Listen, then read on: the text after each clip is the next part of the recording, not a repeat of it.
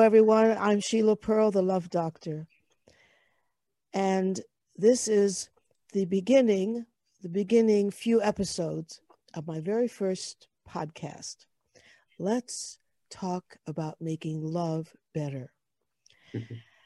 And when I tell people the title of my podcast, some people giggle, thinking, oh, this must be about making love better. You know, it must be about sex. And it could be about sex, but we're not having sex talk, but we are having a lot of love talk.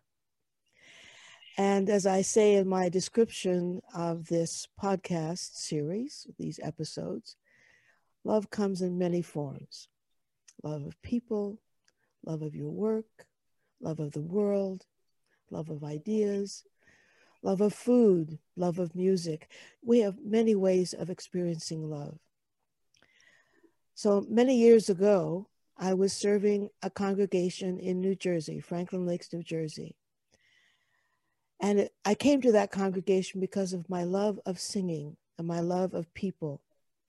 And I became the cantor of this congregation. And one of my congregant families was Peter Heyman and his family. And his son Gabriel was my bar mitzvah student. And that's how Peter and I, years ago, met. How I met him and his family. And as life circles around, what was so interesting is that years later, we reconnected through a mutual friend who had invited us to participate in a book project, and we reconnected through BNI. And so here we are at this later stage in our lives. What is it, Peter, some 30 years later? Almost 30 years since Gabriel's bar mitzvah. Exactly. So I have invited Peter to join me for this conversation because, first of all, I value him as a human being.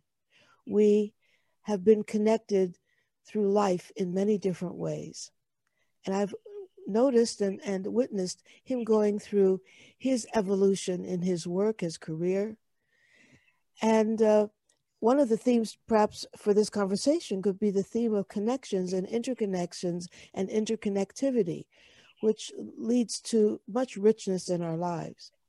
So one of the other connections Peter and I have is with Bob Proctor. Bob Proctor was one of my teachers and mentors long ago who introduced me to the concept of coaching. And before he even established and created his own coaching, success coaching program, he told me about his vision for coaching. So he wrote the foreword to a book that I co-authored several years ago called The Winning Connection, all about effective networking. And Bob Proctor wrote an endorsement for Peter's book, which is called, Peter, remind me, it's Get Out of Your Own Way, right? Get out of your own way and get on with it. Yeah, that's right. Get out of your own way, get on with it, which is really what good coaching is all about. And so Bob Proctor says this book is filled with straightforward practical insights, strategies, and tactics to make positive change in your life.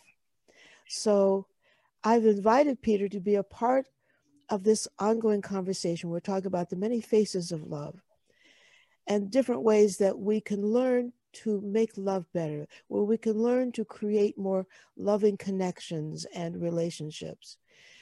And in the work that Peter does, he does many different kinds of coaching. Wouldn't you just say, Peter, it's kind of broad spectrum?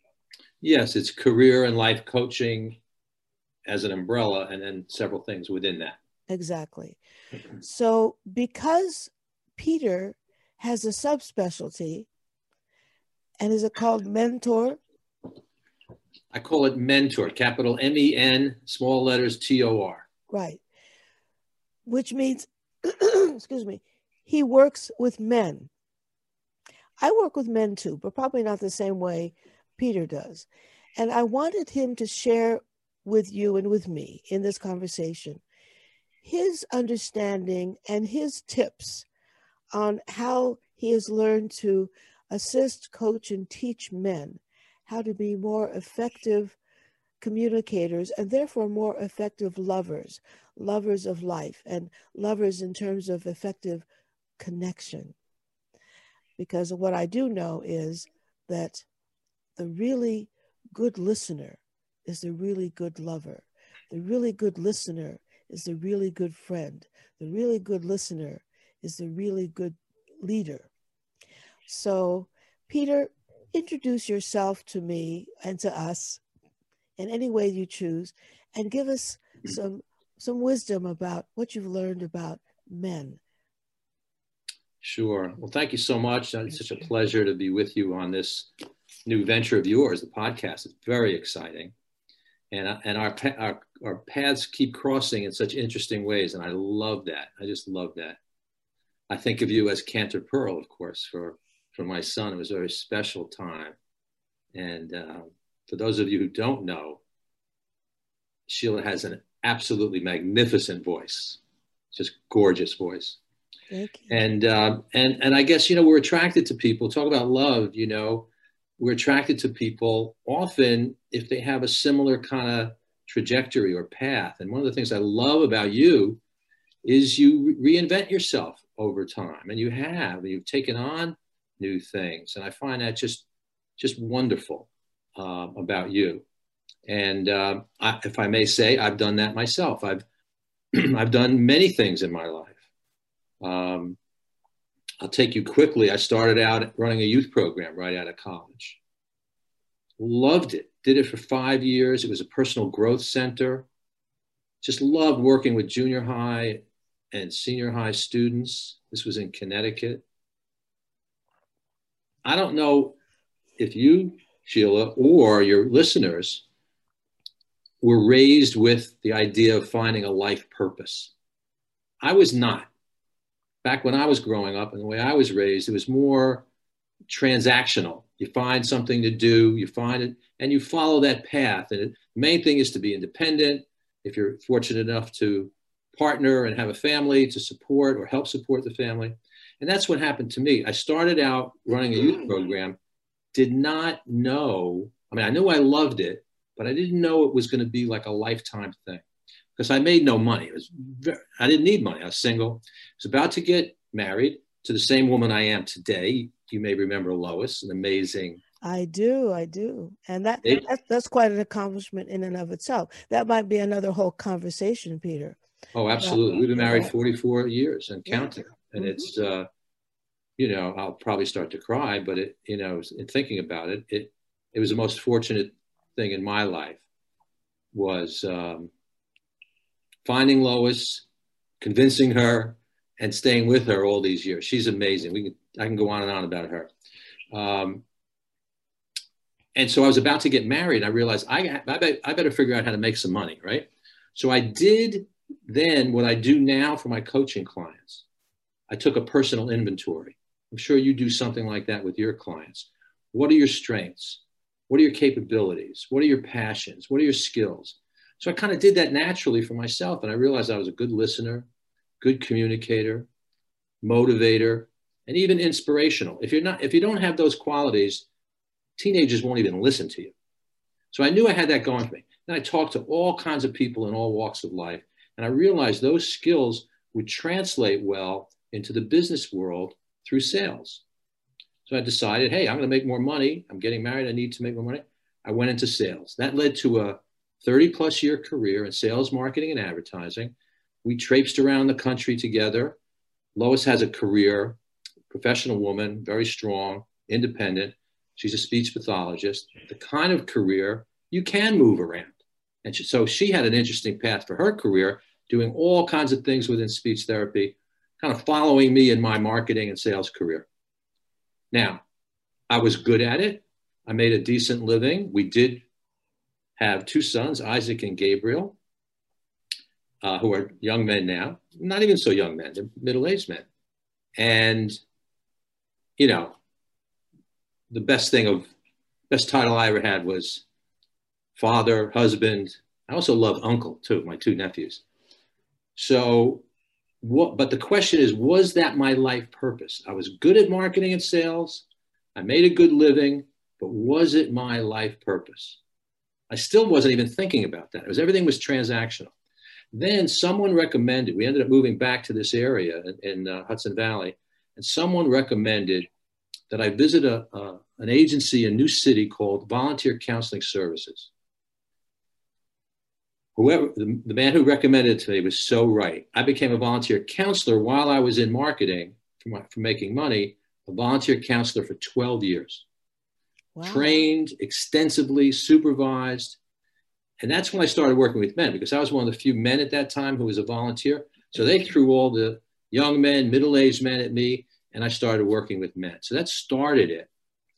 Then I woke up one day and I said to Lois, you know something? Because that's the arc. I sometimes talk about my career as a Back to the Future story. So my arc, that volunteer work is arcing my way back to my future. I really loved counseling. I said to Lois, I want to go to work for VCS. I'll flip it and do my marketing on the side to make some money. And that's what I did. I joined the staff, but that led to a whole area of working in social justice and community organizing, which I still do a great deal of. And that opened me up to what was called Undoing Racism workshops. And that's when I got my training in working in domestic violence and working with men. So I was an instructor and a supervisor working with court-ordered men in our program. And I loved it. It was phenomenal. Now, the training part, I went to an institute. There's a woman by the name of Phyllis B. Frank. I don't know if you know her, Sheila. You would love her. She's amazing. I don't think I do. But she stays mostly in the Rockland area, mm-hmm. but she's been organizing in Rockland County for over 40 years, closer to 50 years. And this is her passion. She's also a therapist, a social work therapist. And I went to an institute for this work with domestic violence, court-ordered men. Well, that opened me up. I learned about myself. I learned about myself as a white male being raised in the United States of America and what that's like in terms of socialization. So I had to take a good hard look at myself, and I learned a lot, because in our training in that program, and if I'm going on too much about that, let me know, but there's no distinction between me as an instructor in the program and the men court ordered to the program. There's no difference. I shouldn't say difference. There's no distinction. We're on the same continuum. We are men in America, socialized to be men in America. And what that means, one way to put it is, if anybody's ever heard of, it's called the How to Be a Man box, where we raise our little boys and box them in. What are some of the cliches we say to little boys from the very get-go, when they're 2, 3, 4 years old? What are the cliches we say to them? Big boys don't cry. Exactly. Then there's another one. Boys will be boys. There's a great book by Paul Kivel. He does a lot of this work with men. He's written about 30 books. I love book titles, and his book title, and I know you do too, because I love your title of this podcast. It's so intriguing. He has a book called, I have it here somewhere, Boys Will Be Men. And what he means by that title, and the book explains it, is we raise our little boys, we socialize our little boys in America with this cliche, boys will be boys, boys will be boys. And when do we say that cliche? What are boys doing when we say that? They're being naughty. Being naughty? They're doing wrong. They're doing bad things. They're doing bad things. And that can start when they're 5 years old or even earlier. So we say, boys will be boys, boys will be boys, boys will be boys, all the way till 18. And then we say, okay, be a man. But we haven't shown them how. Wow. Because we've given them excuse after excuse after excuse. And then there's other things about the man box. What feelings are little boys and young men allowed to have? Anger, jealousy, right? Control. You got it. They can be possessive. Yeah. They can get away with that, right? Yeah. And it's all variations of anger. You hit it when you said anger. That's the one pure emotion that little boys in America are allowed to feel. And they're not allowed to feel fear. They're not allowed to feel vulnerable. Exactly. They're not allowed to feel soft. No way. And then because if a boy growing up displays anything that's sort of out of that box, peers will push them back in the box. Or a coach will. Like, one of the worst things you can say to a little boy is, "Oh, you're throwing like a girl. You're running like a girl." One of the worst things you could do. And then there's things that a lot worse words, which I won't use here, but kind of like, sissy. A sissy, yeah. You're acting like a sissy. And variations on that word, yes, of course. Exactly. And they're nasty and they're mean. It's to get boys back in the box. People aren't consciously doing this. This is our way of socializing boys to be men. And so I'm exposed to this analysis and I'm going, oh my goodness, that's me. I mean, I was boxed in. There's no question about it. And look, I'm a wonderful man. And just ask me and I'll tell you. And Lois will agree, I'm sure. Aha. However. Well, we're not so sure. She holds your feet to the fire, doesn't she? She does. But, for example, part of this is to talk about abusive behavior, this training, how men can be abusive to their female partners. And I would answer that question. I'm a wonderful guy. Just ask me, I'll tell you. Was I abusive? I never thought so. Lois was trying to tell me for about 25 years how I was abusive. Wow. So I didn't listen. Here's a man, I just told you I'm a good listener. Right. I didn't listen. You know what the abuse was? I never raised my hand. I never, I would yell once in a while, not often. And I learned this in training. Anything can be used to abuse. I used humor. I used sarcasm. Oh, yes. Because I was literally raised to not only socialize, I was raised to be sarcastic. My mother was a very funny person. And sarcasm. It's a great weapon. You got it. It is. You got it. It can cut you to the bone with one word. You got it. So anything, even something like humor can be used to abuse. And I learned this. I woke Lois up. It's one of those trainings where it's like 2.5 days. And in the middle of it, you go home. And I literally, woke her up, which was, I guess, abusive. I woke her up and I said, "Hey, Lois, have I been abusive to you?" Well, you know her a little bit. And she didn't hesitate. One eye open. And she said, "Oh, yeah, we'll talk about it in the morning." And this is what she was trying to tell me. And so, and it's true. So my work from that moment on was first to be open to it, that I'm no different than the men I'm being trained to work with. Maybe my tactics are different. I'm not, there's a continuum. We have a continuum we talk about that goes from respect. What's the absolute opposite end of the continuum of respect? Absolute opposite end. Well, aside from disrespect, dismissal, ignoring. Way over there. No, way over. The absolute opposite. Well, I won't put you on the spot. Okay. It's literally murder, right? Oh, yeah. I mean, so there are variations of killing someone, kill their spirit, kill them off, treat them like they aren't there. That's where I was kind of going with dismissal and ignoring. And so it's also all learning about. You said the word before when you answer my questions about how we box in little boys. It's about control, right? You can be tough, be strong, be in command. We're telling this to little kids and all the way through. And so we try to do that. We try to be in command. We try to be in control. And when we're not, we don't have the training in terms of emotion to say I'm scared or I fear something or I'm sad about something. I wasn't allowed to cry when I was a little boy. I just wasn't. Here's a funny story. I hope you don't mind I'm bouncing around. At one of the bar mitzvahs, because we had them for both, I think it was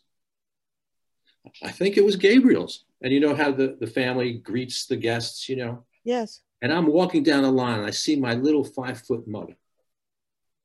if she was 5 feet tall, elderly woman. And now I'm not a particular, wasn't raised with religion. Jewish, but I just wasn't raised with religion. We had the bar mitzvahs because of Lois and Lois's family. They were the two among the best days of my life. My life. Wow. And I was so emotional. I get to my little mother and I start to cry. And I go to hug her. You know, and what did she do? She says, "What are you crying about?" Oh, wow. So here I'm a grown man. And it's your son's bar mitzvah. My son's bar mitzvah. What are you crying about? Yeah. She cut it off. Wow. Now, I'm not blaming my mother. No, but that's powerful, isn't it? Because it's the power that our conditioning has on us. We have no idea. So that's how, from my own experience, that's how bottled up I was, okay? Now, I am so lucky. We talk about love, okay? That's your Dr. Love? The love doctor, yes, doctor. I fell in love with a young teenager named Lois. now I'm going to cry again, but you won't tell me to stop. No, I won't. She's 16 years old. I'm, much older. I'm 17, right? And I fell in love with this girl. Now, it took us a long time to get married, about 10 years, but we finally got married. Why did I go off on that? I forget where I was going. But well, the last scene in the story was your mother telling you, "What are you crying about?" But expression of feeling. Okay, so I am so lucky. Oh, I know what I was going at. Because of my background, and I'm not different than many other men, literally my emotions boxed in. That imagery is so strong. I went through most of my adult life saying, I don't need anyone. Oh, ouch. And I meant it, Sheila. I have Lois. I'm so lucky. I have Isaac. I'm so lucky. I have Gabriel. I have my sister-in-law, my brother. That's it. I don't need anyone. Now, I really believe that until I learned some of these things, looked at myself, figured it out, because I don't think you can be a good life coach or coach unless you're willing to be coached, as you said you were. I'm still being coached. There you go. It doesn't end, right? It never ends. If I don't reach out to my coaches to hold my feet to the fire and keep me clear and open, I'm in trouble, because I'm doing this work all day, every day, sometimes nights and weekends. And I owe it to my clients to be there in every way for them. But it doesn't happen automatically. I'm not a what's the word I want? You're not an automaton. I'm not an automaton, exactly. You are a human being with a heart and a spirit, and you need to take care of yourself. We all do. So that's how locked in I was. Now, I was so fortunate. I don't know what would have happened to me with that kind of emotional upbringing if I wasn't so lucky to find a woman who, and that's why I was attracted to her, even at 16. She was so, she emoted. She cried, she laughed. And I just loved being around it. You know what I mean? But I couldn't express it. By the way, I don't want to introduce your that's okay. Talk, but I want to interject something that one of my teachers, Greg Braden, taught me in one of his books, The Matrix, The Divine Matrix. He says about attraction. He's talking about attraction. We are often attracted to people who are holding something of ourselves to remind us of who we are. I love that. Isn't that beautiful? And to compliment ourselves. I like what you said, though, because it was inside of me. There's no question. All of the feelings, all of the emotion. But you know what I used to do as a kid? Now, this is getting like a coaching session. You're coaching me. I remember as a kid being moved by silly TV shows like Father Knows Best or Leave It to Beaver. They always used to end with some kind of emotional thing. I would start to tear up. Now, I'd hold it in. So the emotions were there. I mean, I was a human being, Of course, they're always there. They're always there, but I had to contain. And so from this work that I did in terms of domestic violence and working with men, it opened me up. And that makes my makes me work more effectively with both men and women, but definitely with men, because I know what men in the United States of America go through. That how to be a man box, be tough, be strong, be in command, have the final word. And then when that's threatened, that's when someone can lash out.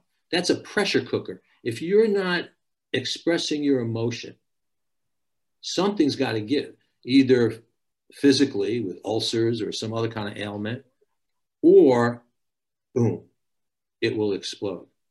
So it That's what explodes physically, and it explodes emotionally, or it implodes emotionally. So it can explode emotionally by having some sort of anger attack, panic attack, rage attack, huge anxiety, or it can implode, in which case it creates tremendous depression. Those emotions have to go somewhere. That's right. Yeah. So I'm really, so as I said before, I went through with this sort of party line kind of platitudes of, I don't need anybody. I have what I need. My family, that's all I need. Now look what I do. What we do as coaches, you could narrow it down to a couple of things. One of the things is connection. That's all I do is connect with people now. And that's what fulfills me. So I have learned to finally live my purpose. So I'm living proof. I think you are too, because you've done different things where it's never too late to figure things out. It's never too late to take things on, try something different, learn, grow. That's what coaching is all about. It's all about learning and growing. Absolutely. So if I'm not learning and growing, how can I be a coach to others? Exactly. So I'm trying to turn off the sound on my phone because it's making funny noises. Okay. So now, this is prelude to talking about the work now that you've been doing lately as another part of your coaching practice in working with men. You've given us the backdrop, you've given us the background, and now I'm imagining to myself all of the ways that you have been able to kind of strategize and create, golden nuggets and tips for men, and to help them learn how to be open, and help them learn how to be vulnerable, and help them learn how to let go of their need to control, and be willing to feel, fear, to be willing to feel sadness, to be willing to feel compassion, to be willing to feel empathy. Those are the soft, very difficult emotions, probably for most of us, but what you're telling me, more so for men, because women have been conditioned differently. Exactly. There is a corollary to how to be a man box, and that's how to be a woman box. And you could look at that, how we raise our little girls. It's not ideal. They're boxed in also. However, not to go through the whole exercise, although we can if you want, little girls are allowed to feel a little bit more. They're allowed to express their feelings in general. Mm-hmm. That's part of being a little girl, is to have feelings and express feelings. Well, Play with dolls, to be nurturing. as long as they're nice feelings, Peter. Little girls are not expected or allowed to express anger. That's not nice. Exactly right. Exactly right. So I said it was not ideal. However, there is a fuller expression of emotion for little girls. I'm exaggerating. Nothing is exactly the rule, but I think that holds true. Don't you? That at least there isn't. Well, maybe you tell me. What's your experience? Well, let's just see what's around us. Women are more likely to form close relationships with other women. Yep. And the kinds of things women talk about, they talk about their feelings. Yep. Now look at the kinds of friendships men form. Usually it has nothing to do with getting together, discussing feelings. It may be getting together, having a beer, and talking about sports. That's safe. That's it. That's it. Yeah. Or work. Or work, of course. Yeah. Or, well, women and stuff like that, right? That's a whole other thing. That's right. What little boys are raised or socialized to conquest. Yeah, it's exactly. We expect little boys to have sexual experience but at an not little early age. girls. Not little girls. Not little girls. So I don't know who the little boys are supposed to have sexual experience with. That's right. That's right. That's right. There's a great, now none of what I'm saying is original to me. I've learned a lot. There's an organization called A Call to Men. I don't know if you've heard of them.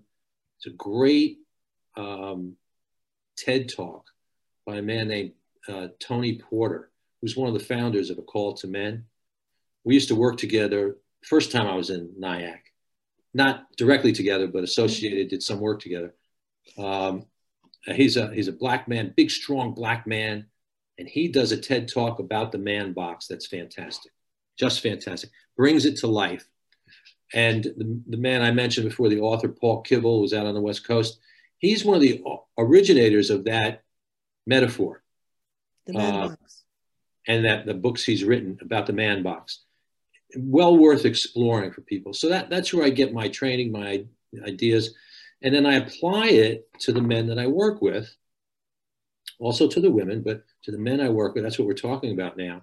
So I'm offering individual and group coaching. I'm really excited about bringing groups of men together in a safe environment. You got to create a safe space. Yeah. An agreed upon kind of contract or covenant to be able to talk about things. And I find it really, really interesting. So I'm going to continue my work with men, but now it's more preventive, rather than men who are already caught up in the justice system from acting badly, from committing some crime. And I'm also looking to work younger, again, full circle, right, in the school. So I'm really excited about this mentoring work that I'm doing. So I haven't met your sons for a long time. Oh, that would be great. So tell me how they're doing as young men, middle-aged or approaching middle age. To me, they're still very young since I'm 35, 40 years ahead of them. But anyway. Well, Isaac just turned 42. He's our oldest son. I'm sure you met him, but I don't think you know him. Gabriel just turned 40. Isn't that amazing? It is amazing. 40 years old. They're very different men. They were different boys. Isaac was always a free spirit. I mean, full of himself. I mean, 2 years old, 3 years old. And Lois, who I learned a lot from. I'm lucky to have a partner who really understands child development. And she said, Peter, our goal with Isaac is not to break his spirit. Isn't that lovely? Isn't that wonderful? It is wonderful. Because you see how many reasons you're still discovering to remind yourself why you were attracted to Lois in the. That's right. Oh, I learned so much from her, and still do. And so we raised Isaac that way, and he was a handful, never off the charts, but he goes his own way, he's a free spirit.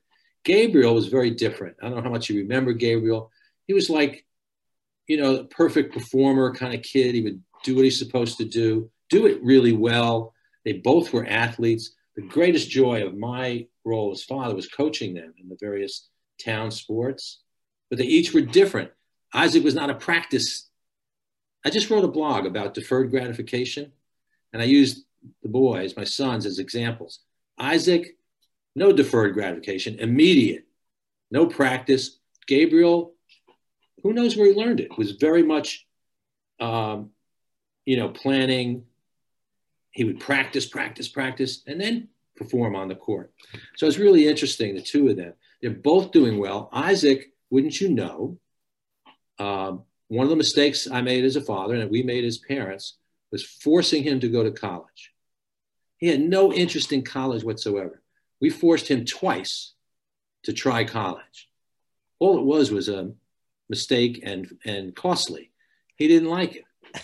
So what did he choose instead? Okay. He ended up, he's in the music industry out in Los Angeles, found an industry, and he had his winding road getting there too, because he did some assistant teaching, has a big heart. He could work with emotionally disturbed kids like you wouldn't believe. I could tell you another story about how Lois introduced him to that in his life. Maybe we save that for next time. Yeah. But just tell me what he's doing. So he found his way by managing. Gabriel had a rock and roll band. Isaac said, "I'll manage you," and they headed for California. Isaac learned that's what his passion is. Gabriel gave it about 6 years, really tried. They had a hard rock band. They were really good. It's a tough business. Packed it in, came home, started a business of his own. Isaac stayed out in Los Angeles and has been, wouldn't you know, he found a career. They never asked for a resume. They never asked for college. It's all what you can deliver. He's a promoter. He's a natural promoter. He's a salesperson. He understands talent. So he discovers talent and develops. And he's really starting to make it. It's very exciting. Took him a long time. It's a tough business. Gabriel came back from that band situation, started a beer company, if you could believe that. I know. A company called Smart Beer, New York's first organic beer. Yes. Learned from it, but it was tough. It needs a lot of money. And his one mistake, he was born to the wrong family. That's not, I don't have that kind of money, nor do I have that kind of connections. But he learned from it. Then he picked up and went to Colorado, where he finished college and is now learning from what he did. Now he's a consultant in the Better For You beverage category with 3 or 4 clients. He doesn't have the headache of running the business himself. He just helps them sell, market, develop relationships. He's doing great. And that focus that I told you about, that deferred gratification, yep, Gabe has applied to money. Fantastic. For the last 3 years, he lived on less than half of his salary. He's got discipline. And now he's coaching Isaac about money, who now needs to learn that. He's coaching his old man about that. I was never good with money for the future. Anyhow, so they're doing great. I'm so proud of them. I love that success story. And they're both being true to themselves. So, this conversation is taking a bit of another turn than I had thought of, which is all fine because that it's just going where it needs to go. But, you teach people how to find their purpose, yes, how to live their passion, and how perfect it is that your sons have found that for themselves. Because you and Lois have allowed that, despite the fact you tried to force Isaac to go to college. Maybe in its own way, that was some form of gift for him. At least, in the very least, he knows what he doesn't want to do. But in the meantime, he has a strong spirit. As you said, Lois you didn't want to break their spirit. Right. And sometimes we do have to, kind of force our kids to do certain things they don't want to do. They don't want to brush their teeth. They don't want to do all kinds of things. So, sometimes, doing something that they say they don't want to do, it doesn't always impress me. I don't want to. Well, yeah, but eat your vegetables anyway, That's right. That's right. Our job, part of our job. Yeah. So getting back to mentor, and this is an important part of the conversation, because you nurtured and empowered your sons to find their way, to find their passion. And what do you know now about yourself and your sons that can remind us of how important it is to find your passion as it relates to any other relationship that you're in? It's a great question. There's not much that's more important than that, really. Because, I lived a lot of my adult life not really living my passion in terms of what I did for a living. And it almost was like never quite fitting. Even with success, it just emotionally didn't feel right. Now, I wasn't living a very emotional life, so I could continue that, And I just had a flash of my father because that was him too. Mm-hmm. But Uh, let's look at that word, finding your purpose and living your passion. yeah. You have to be in touch with all of you. Yep. You have to be willing to fail. You have to be willing to risk. Yep. You have to be willing to feel the spectrum of emotions to, first of all, find your purpose and then live it with passion. You're not going to live with passion by living in the middle lane of emotions where you're kind of blah, right? You're neither high nor low. Oh, isn't that interesting? Yeah. And that leads to regret, I think, And eventually. it leads to a feeling of emptiness, Yep. and it leads to a feeling of numbness. I often tell the story that years ago when I was developing my voice, I went to a voice builder who began to develop the lower voice. And I went to him with this little soprano voice about this big. And he said, I can hear your potential, but in order to hit the high notes with power, you have to develop the lower voice.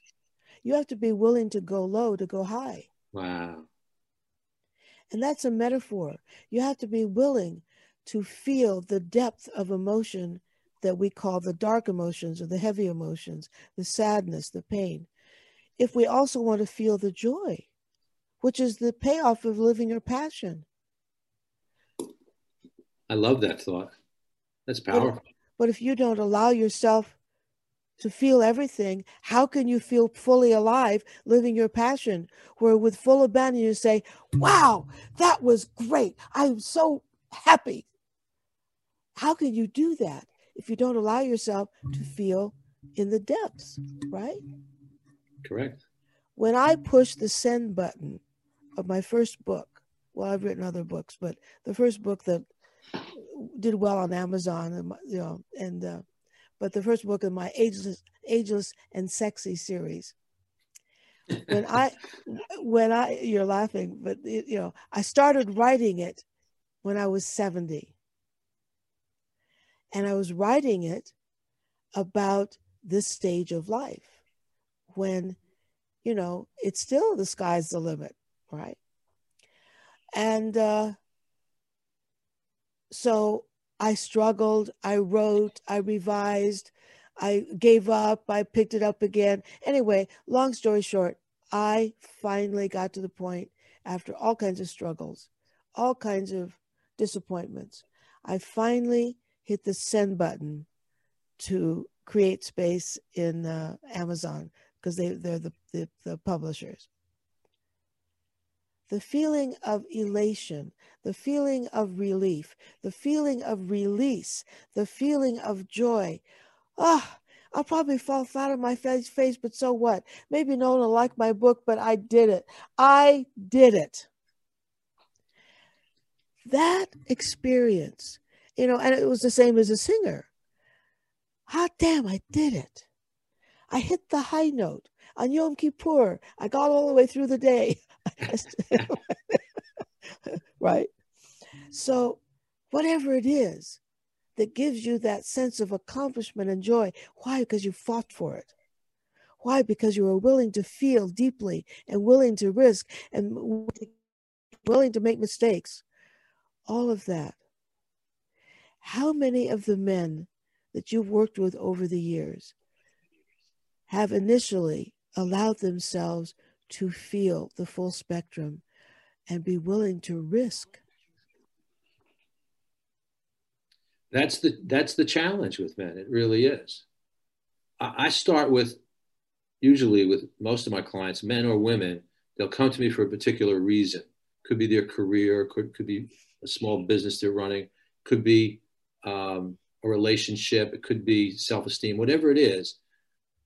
I always say, just be open to where things lead in our discussions. Now, not to generalize, but the women I work with are much more open to that, following the path. Men tend to be, again, boxed in. So no, I'm here to talk about, my business or my career, and that's where they stay. But how do you separate your career from your family, from your relationships, from your self-esteem? Our lives are so interconnected. That's one of the joys about coaching for me is, following those paths if clients are open to it. So with men, that you hit the real challenge. Some resist, some are, go there and get and take a look at their emotional side, their feeling side. But it's a struggle because they've been locked in, many of them. Well, what I've noticed in the men I've worked with is a lot of them are professionals. So they may be doctors, lawyers, really good at business, trainers, all kinds of things. And their partner's complaint of them in their relationship is, you're really good at your work and you really suck at being a husband or a lover, right? Like, I wish you could be as good at, being a partner as you are working. So men tend to get really good at their work when they do, right? And that's their strong suit. But they cannot seem to shift gears. I mean, how often have I heard, like, for instance, the wives of doctors that I've worked with over the years? Can't you just be as nice to me as you are your nurses? Or there's the lawyer who has a secretary. Can't you just be as nice to me as you are with your office manager and your secretary? Why is it you have to be such a jerk when you get home? And that's often the push-pull in those relationships where the man is really good at functioning as a conqueror. That's right. In the outside world. But he's not too great at being vulnerable, being able to hear his wife or his partner. So we used to use, I'm sorry. So listening, we get back to the issue of listening. So what have you discovered? Well, what you just talked about is something we touch on, and not more than touch on, we talk a lot about in the domestic violence program for men. And that is, we know that almost every man in America, there's always a percentage who don't know this, but almost everyone, 95, 96% of men know how to be respectful. Just as you're describing, on the job, professionally, with their staff, with the nurses, at the bank, in the store. Now, what's the one area that men cross the line from respect to disrespect? Easily. With their partners. And isn't that amazing?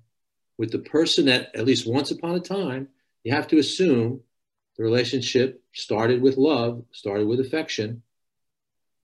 Why is it? Now, our training goes deeply into the sociological, the societal reasons for that. Men literally, if you go back, and historic reasons, men used to literally own their women. Yeah. Women were property. And that still, there's a line that goes through that today. It is. It's a through line, Peter. It exists with the doctors and the lawyers too. Yeah. Their wife is an appendage and she is chattel. Isn't that amazing? Yep. So that's what we're dealing with. That's what you women deal with all the time. It must be exhausting. Well, I was blessed. Good for you. I was blessed. So I was married to an enlightened man, an awakened man, and he should rest in peace. I was blessed. So I was married to the love of my life for 32 years. So awesome. So I was blessed. And I'm attracted to similar kinds of men. So although I've been a widow a long time, I've had some very lovely relationships with some special people. Cool.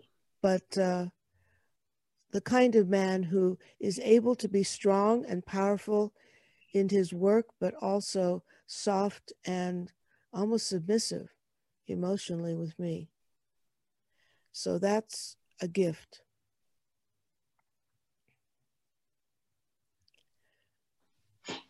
You are fortunate. That's awesome.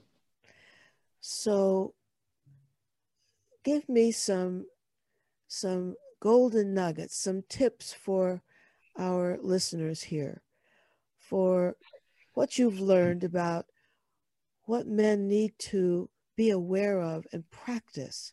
Because practice makes perfect, as you say. How do you get to Carnegie Hall? You practice. Practice a lot, right? Right. So how is it you would guide any man who's having difficulty, a challenge in his relationship? There's conflict. And there's conflict very often because of one or two things that are kind of, just say, generic in the makeup of men, which tend to poke them, trigger them. So what would you say to the majority of men? What I go through is a process of taking a look at, I'm really a strong believer in this. And this is what my book goes into. Now, I'm not a therapist. There's a distinction, as you know, between coaching and therapy. However, well, the difference with me is I'm both, because I am a trained clinical social worker. Oh, great. Okay. Right. So I combine. Terrific. I am not. So I'm aware of, where I can go and where I don't go. Exactly. But there is a similarity in that I can look at the way I define it is I can work with somebody who's, just as an example, depressed lowercase letters. Yes. Not clinically depressed, not uppercase letters. And I'm aware of that. In fact, I get some of my best clients from therapists because they know that my approach to coaching it's more about, today and tomorrow, setting goals, taking a look at who you are, what brought you to today and where you want to go and the steps along the way that you'd like to travel with that. So we look at, paths. What are the desires? What Absolutely. are the goals? What you and I know as coaches is that the key for any kind of change in experience of yourself is in the action you take. You could analyze yourself till the cows come home. You can be in your head understanding the damage that your mother, father, uncle, teachers made on you. It doesn't help until and unless you start to take different kinds of action so that you experience different kinds of results. That's why I love coaching, because it's action-based. Yes, you have to be awake and aware, but you need to take action. So I didn't mean to interrupt you because you were onto something, but I want to just interject that. No, I totally agree. Action, you can't make change without action. No question about it. I do think there's value in exploring how you got to be who you are. In terms of, well, that's why you do the assessment. Yeah, and if the more people are open to that, you can learn. Because, I'll put it this way: I don't think we have free will until we can do that. Because other than that, you're being controlled by your past, whatever that past is, whatever the drama or trauma was that formed us. We're affected by every single person we've ever been in contact with, every event that's taken place, our environment, everything. Now, some of those things have more power than others. Certainly parents or primary caregivers have more power, but we learn from everything. So we look at that, and then what? That's where the action comes in. Why am I? Because then you can learn why you're bringing that past to your present and to the future, rather than understanding what the past was and then making a decision. I don't want to continue that. Whatever that was, mother, father, whatever, filling your head with negative thoughts, limited thinking, whatever it was, why continue that? You're doing their work for them. So there's a certain amount of exploration, discovery, and then you combine it with, what are my dreams? What are my passions? What are my skills? What are my capabilities? Where do I want to go? What are my needs? What do I want? And you begin to look at it. And then, as you say, take action. Take those steps. Because you can have the greatest plan, this greatest goal, this overarching goal, means nothing until you figure out the steps along the way. And that's what I think coaching is. That's what I love about it is you can be supportive for each of those steps. Be there. Not so much guide, but support, help discover, and then go do. And then we'll look at it and then build on success.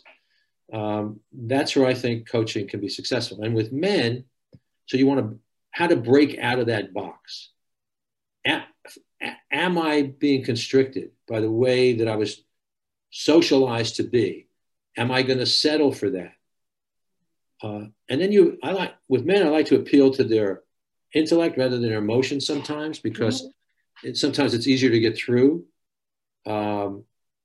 So talking about things like respect, you can have a conversation. Isn't that amazing that you'll more lash out with the person you're married to or partnered with than anybody else? Why is that? That makes no sense logically, does it? It just doesn't.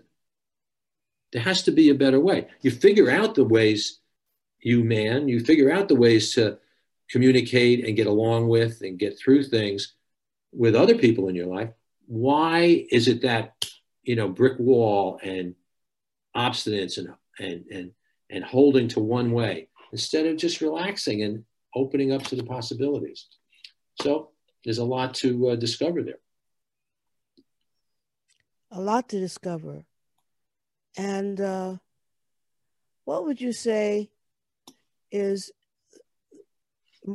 the real reason most men will be willing to do something that's hard, which means to open up? In other words, what have you discovered is the motivator for most men to be willing to expand, to break outside of the box?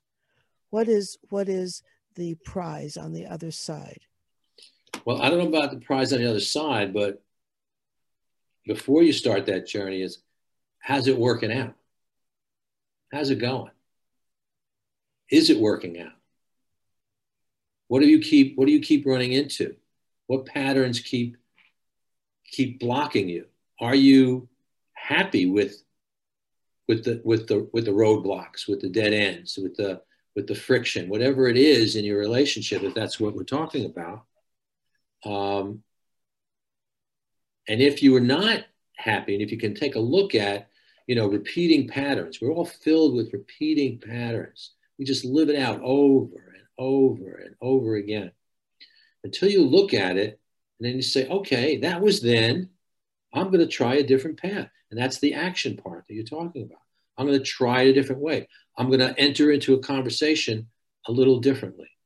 I'm going to say, when I get home from work, before I settle in, how was your day? How do you feel? If that's something that you don't do normally. And just maybe breathe a little bit and practice listening. We used to say, one of the things in the domestic violence program for men, how could we change things? Because domestic violence, crosses every group. You kind of alluded to that before. It's one of the few universals. Every socioeconomic, racial, ethnic group in America, there's domestic violence. From the richest of the rich to the poorest of the poor, everybody in between.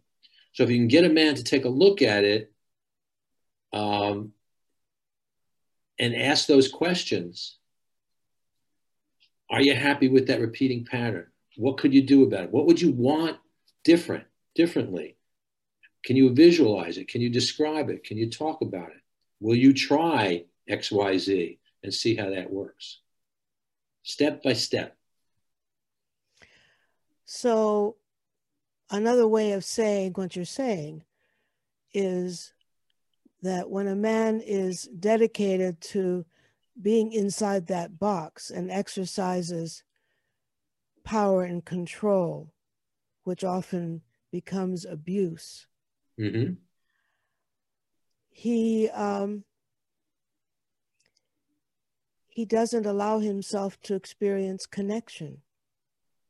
He's creating disconnection. And yet, I think often what anybody is expressing when they are angry, when they react by pushing back and defending themselves against real or perceived wrongs or attacks or criticism, they're really saying that they crave connection. They just don't know how to do it. They don't know how to achieve it. That's right. So I often remind men, you know, you can afford to say that you're not always right. You can afford to say to your partner, you know, you have a point. That's a good one. You can afford to take a moment, take a deep breath, pause, to give yourself a moment to consider, do I really want to hit or lash out, to hit with the tongue or to hit with your fist or whatever it is? Is that really what you want? So sometimes I talk about the power of the pause, just to give yourself a moment to consider, take that deep breath. That's right. Yeah. Just break the pattern, try something different, try to get in touch with what you really need instead of lashing out in whatever form you're lashing out, or instead of taking control. Because, you know, if again, you look at that metaphor of the box, it's very constricting. It's not fulfilling. It's and not. it's keeping you in and not allowing anyone else in. Exactly. Right? It's like an armor. It is. You know, and I used to use humor that way. Sarcasm, the way I used it, and most people who are sarcastic, it's to keep at arm's length. There's a definition. I looked it up. The word sarcasm. You're not. If you don't know it, you'll be.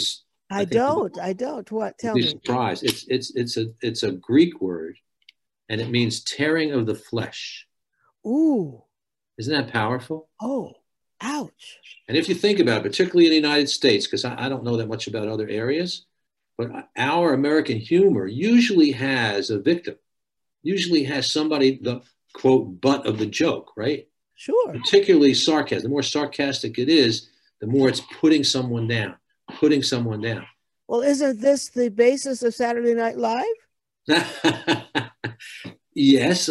Now, and listen, yes, sometimes it's in good fun, sometimes it isn't. Yeah. When you use it personally, believe me, I know it can be off-putting, it can be shielding, that's my armor. You know, I'll get a good yuck. And you know, you're not going to believe this, Sheila. I mean, I guess you will. You've heard it all. But in the training that I went through, the first training, I've been through trainings over and over again about this stuff. Each time I learned something different. But I found myself using the same friggin' cliches that men use. Oh. Who are lashing out and beating. Things like, you're too sensitive. Lois, you're being too sensitive. You're taking away my personality. I said things like that. Wow. It's hard to believe. It's hard to believe. About my humor, because that's how it felt to me. Yeah. She was trying to change me. Now, I don't know why she stayed with me through all that, because she really tried. She really tried to let me know, Peter, enough teasing. Stop with the teasing. That's something she used to say. And I used to just laugh it off because I could. But now, so my work is to notice that, because listen, it's hard to break habits, you know. It is. I still love a good laugh. But we'll have to ask Lois, but I think I'm much better at it. Oh, when you talk about kids, talk about little Gabriel, I was sarcastic with the kids. You can't be sarcastic with kids. Kids don't get sarcasm. It's cruel to kids. And I would laugh because they didn't get it, you know. Now you're going to hate me for this. I'm not going to hate you for anything. You're just you're being transparent. Yeah.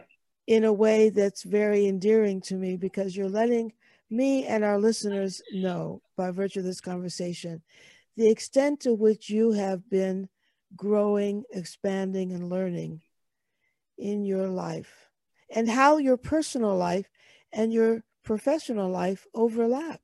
You cannot separate them from each other. Absolutely. One has everything to do with the other and has an influence on the other. You can't leave one home or leave So one for home. men, and it's probably true for women too, but I know for men, it's the work is try to stay open to the possibilities. As you said, breathe, pause, listen. Oh, what I started to say before is we came up with a solution. One of the solutions, if you could, what's the one thing that if you could do, wave a magic wand and it would stop domestic violence? One of the things was not, not totally serious, but if we could teach men to listen, to really actively listen from zero, not having something to counter, not having something to control, but truly listen. Oh my that would goodness. go a long way. And that's an art. And you really do have to practice that because it is so automatic to listen to someone else with an ear to how am I going to respond to this, or how am I going to protect myself or defend myself from what I'm feeling is some form of criticism or complaint. This is the ongoing challenge in listening.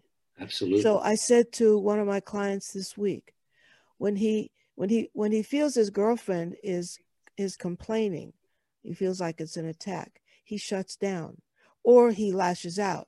Yep. Because why? Because his greatest fear is being a bad boyfriend. So he lashes out or defends himself, becomes defensive, because she will say, you always do this or whatever. So immediately he says, I don't, that's not true. I do this, blah, blah, blah. So he starts to defend himself. I said, James, take a deep breath. And when she says something like that, you always do this. Take her seriously, not literally. And wonder what the hell she's talking about. Ask her, I don't see it that way, honey. What is it? You tell me more about what you see, because I don't see that. Be curious. He looked at me like I had 3 heads. Yeah, it's new. It's new to men. It really is. He's a psychologist. Hey, it doesn't matter. It doesn't matter. He's a He learned it up here. No. He learned it in here. So he looked at me and he said, I never would have thought it that way. I thought about it that way. I said, well, here's a new possibility. And he said, it's a fascinating dynamic. I said, isn't it though? Wouldn't it change things between you and your sweetheart if you would actually just be curious about what you think she's complaining about? Don't you really want to know how to make this better instead of always getting your back up, trying to, defend yourself against what she's complaining about, never getting to the heart of the matter? So things are getting better in that arena. That's cool. Right. I was thinking about, your love doctor thing and your focus on love. And when boys are raised in that box, that had to be a man box, there's no room for love. There's no room for self-love when you think about it. Because if we did the exercise together and kept going, what do we say to little boys? Be tough, be strong, stand up for yourself, man up, all those things. We're raising little warriors instead of whole human beings with a full range of emotion. So if that's the case for many, not all, but many boys to men in our society, it doesn't leave room for that. That doesn't feel good. Ultimately, it doesn't feel good. And you can't really be happy with yourself if that's your emotional state all the time. There's no room for love, for self, and therefore you're so raw with your intimate partner, tender, exactly, sensitive. Well, yes. In a bad way. I don't mean no. Sensitive, but Yeah, you're on edge. You're That's constantly, braced for defending yourself against the next onslaught, right? And what we really all want is connection. And yet what we're all in the habit of doing is defending ourselves against being vulnerable because we're afraid of being attacked. So we need to be spiritual warriors. There's different kinds of warriors, but we need to be spiritual warriors, I often say, think in terms of playing emotional or martial arts. Emotional martial arts is to learn to deflect the hit. It's a whole different concept.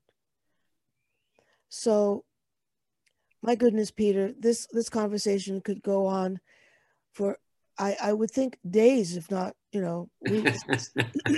Yeah. So I would like to invite you back to, to continue on this track, because we've gotten onto the subject of self-love, which is so important, and it comes up in almost every conversation that I've had so far.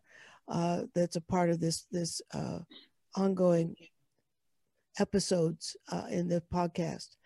And what I do know, and you know too, without self-love, how in the world can you have love with anyone else?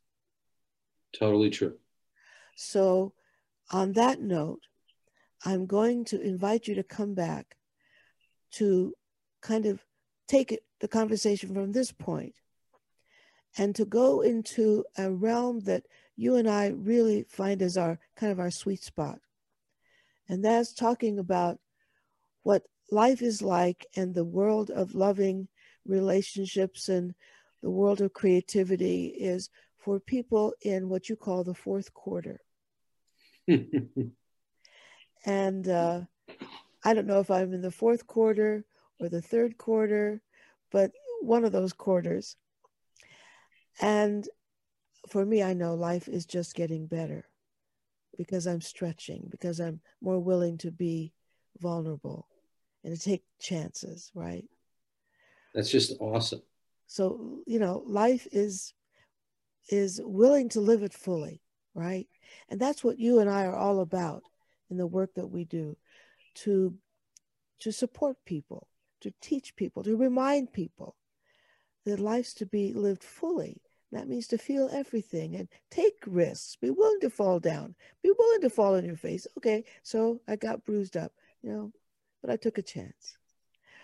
So until next time, Peter, thank you so much for being with us. You want to tell us how people can reach you? In terms of website, phone number?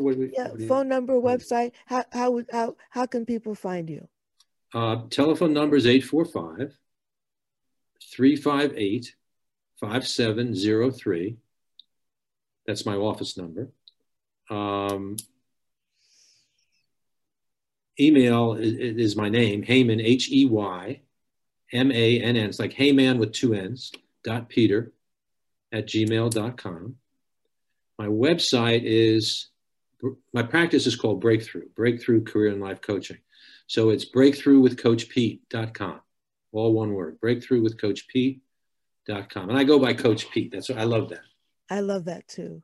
Yeah. So Coach Pete, I adore you. I am so happy that we're still in each other's lives. Please give Lois a hug for me. And when you see the boys, I know they're not near you right now. They're off living their lives, but tell them Cantor Pearl says hello and sends her love. And I love you. Here's a virtual hug. Thank you. I love what you're doing. I love your work, and I love you. I love your spirit. You are amazing. Thank you. So everyone, until next time, this is Sheila Pearl, the Love Doctor, saying, live your best life and make love better.